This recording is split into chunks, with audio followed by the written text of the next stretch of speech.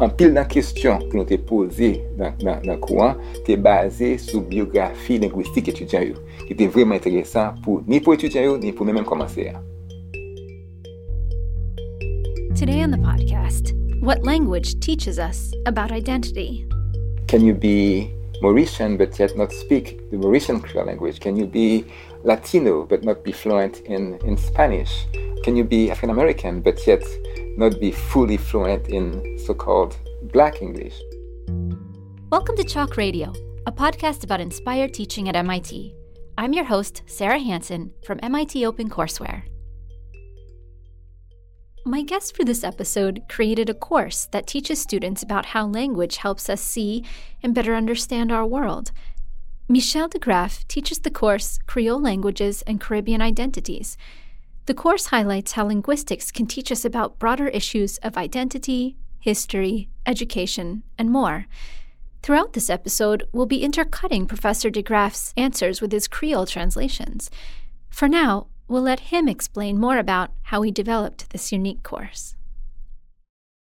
Recherche moi, c'est sur développement avec my research is about trying to understand how languages evolve over time and what happens when new languages are created, say for example in the Caribbean, in my native Haiti, where Haitian Creole emerged in the 17th, 18th century. So we try to understand the patterns of development of those languages that we call Creole languages, and in terms of the structure, but also have an applied side to my work where I try to understand how best to use, say, Haitian Creole and other local languages in education and how that's crucial for development of countries like Haiti.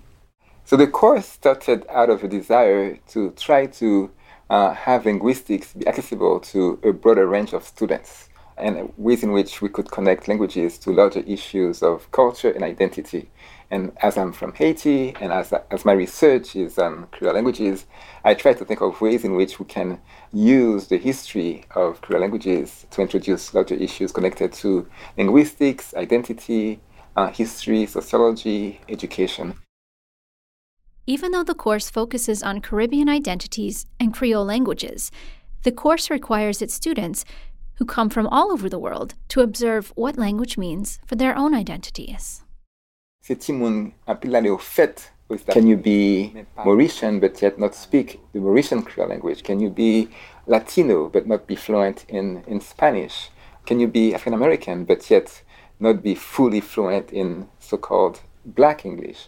So those were questions that they themselves brought in. Then what I asked them to do as the very first exercise was to write what I call the linguistic biography. And I got this hint from a dear friend and colleague, Professor Anne Charity Hudley.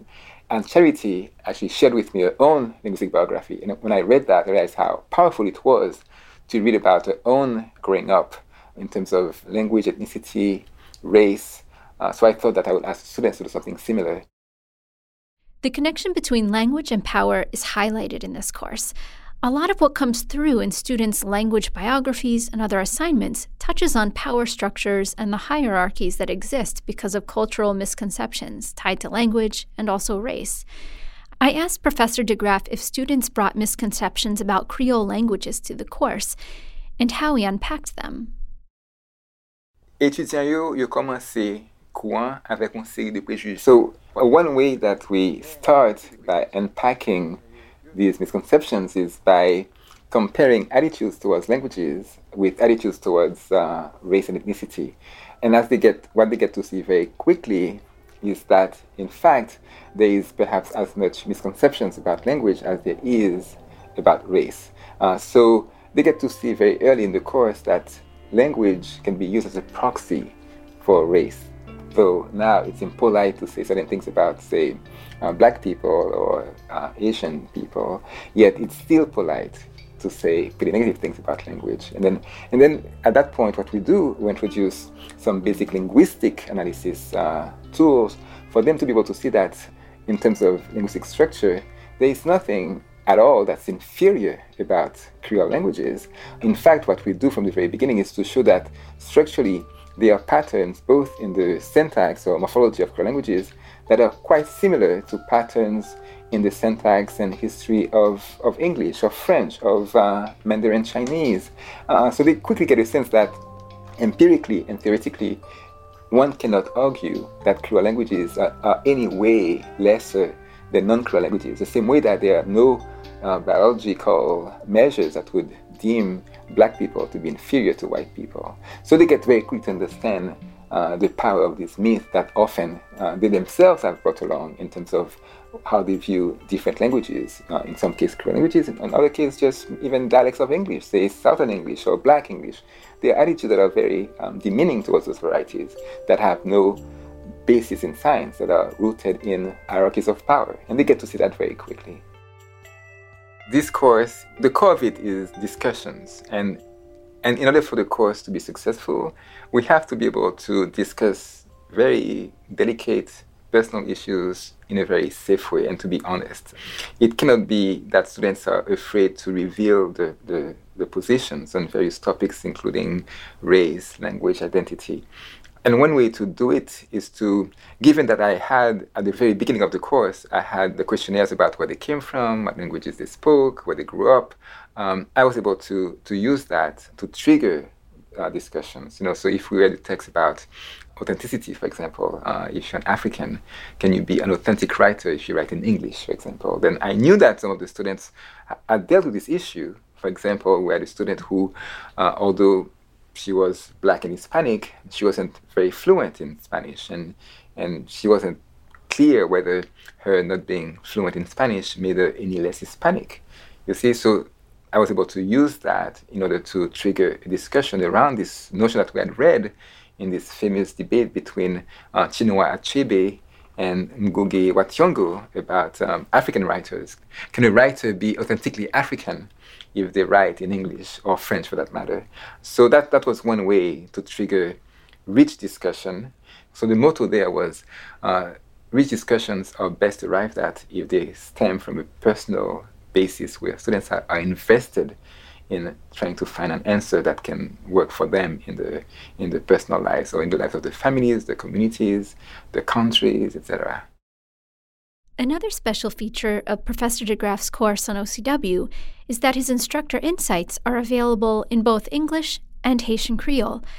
I asked him why it was important that he share in both languages how the course was taught.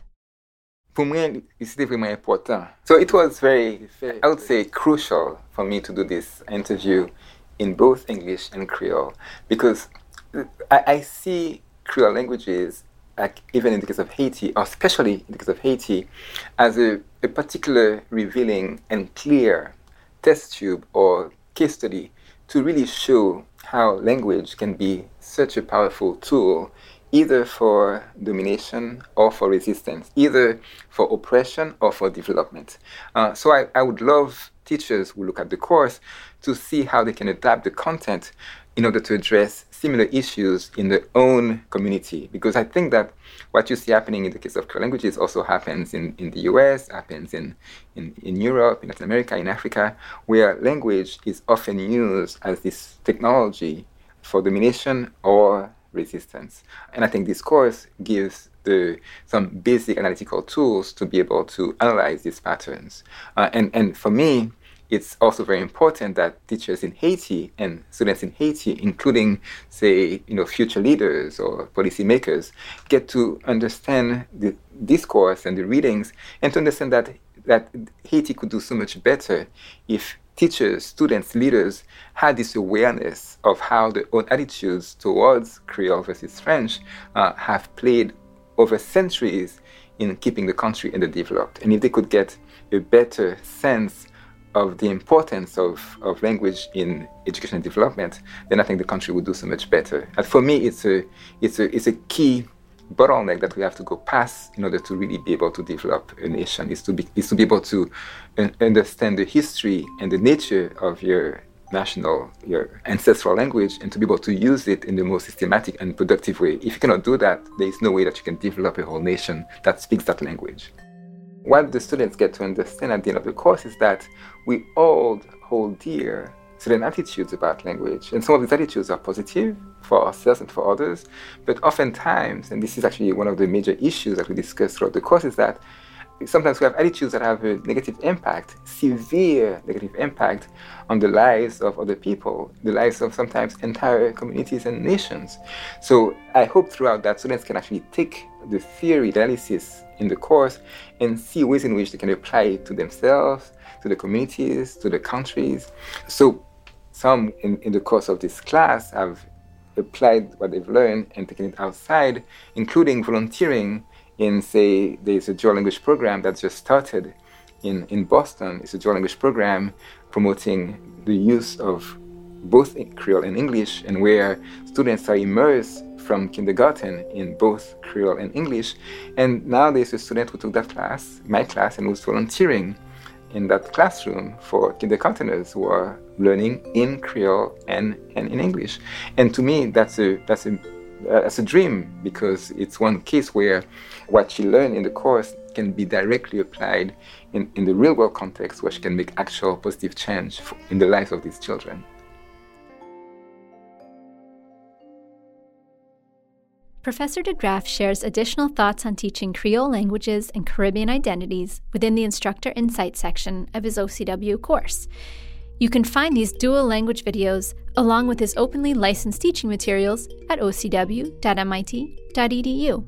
And if you use these materials in your own teaching, we'd love to hear about it.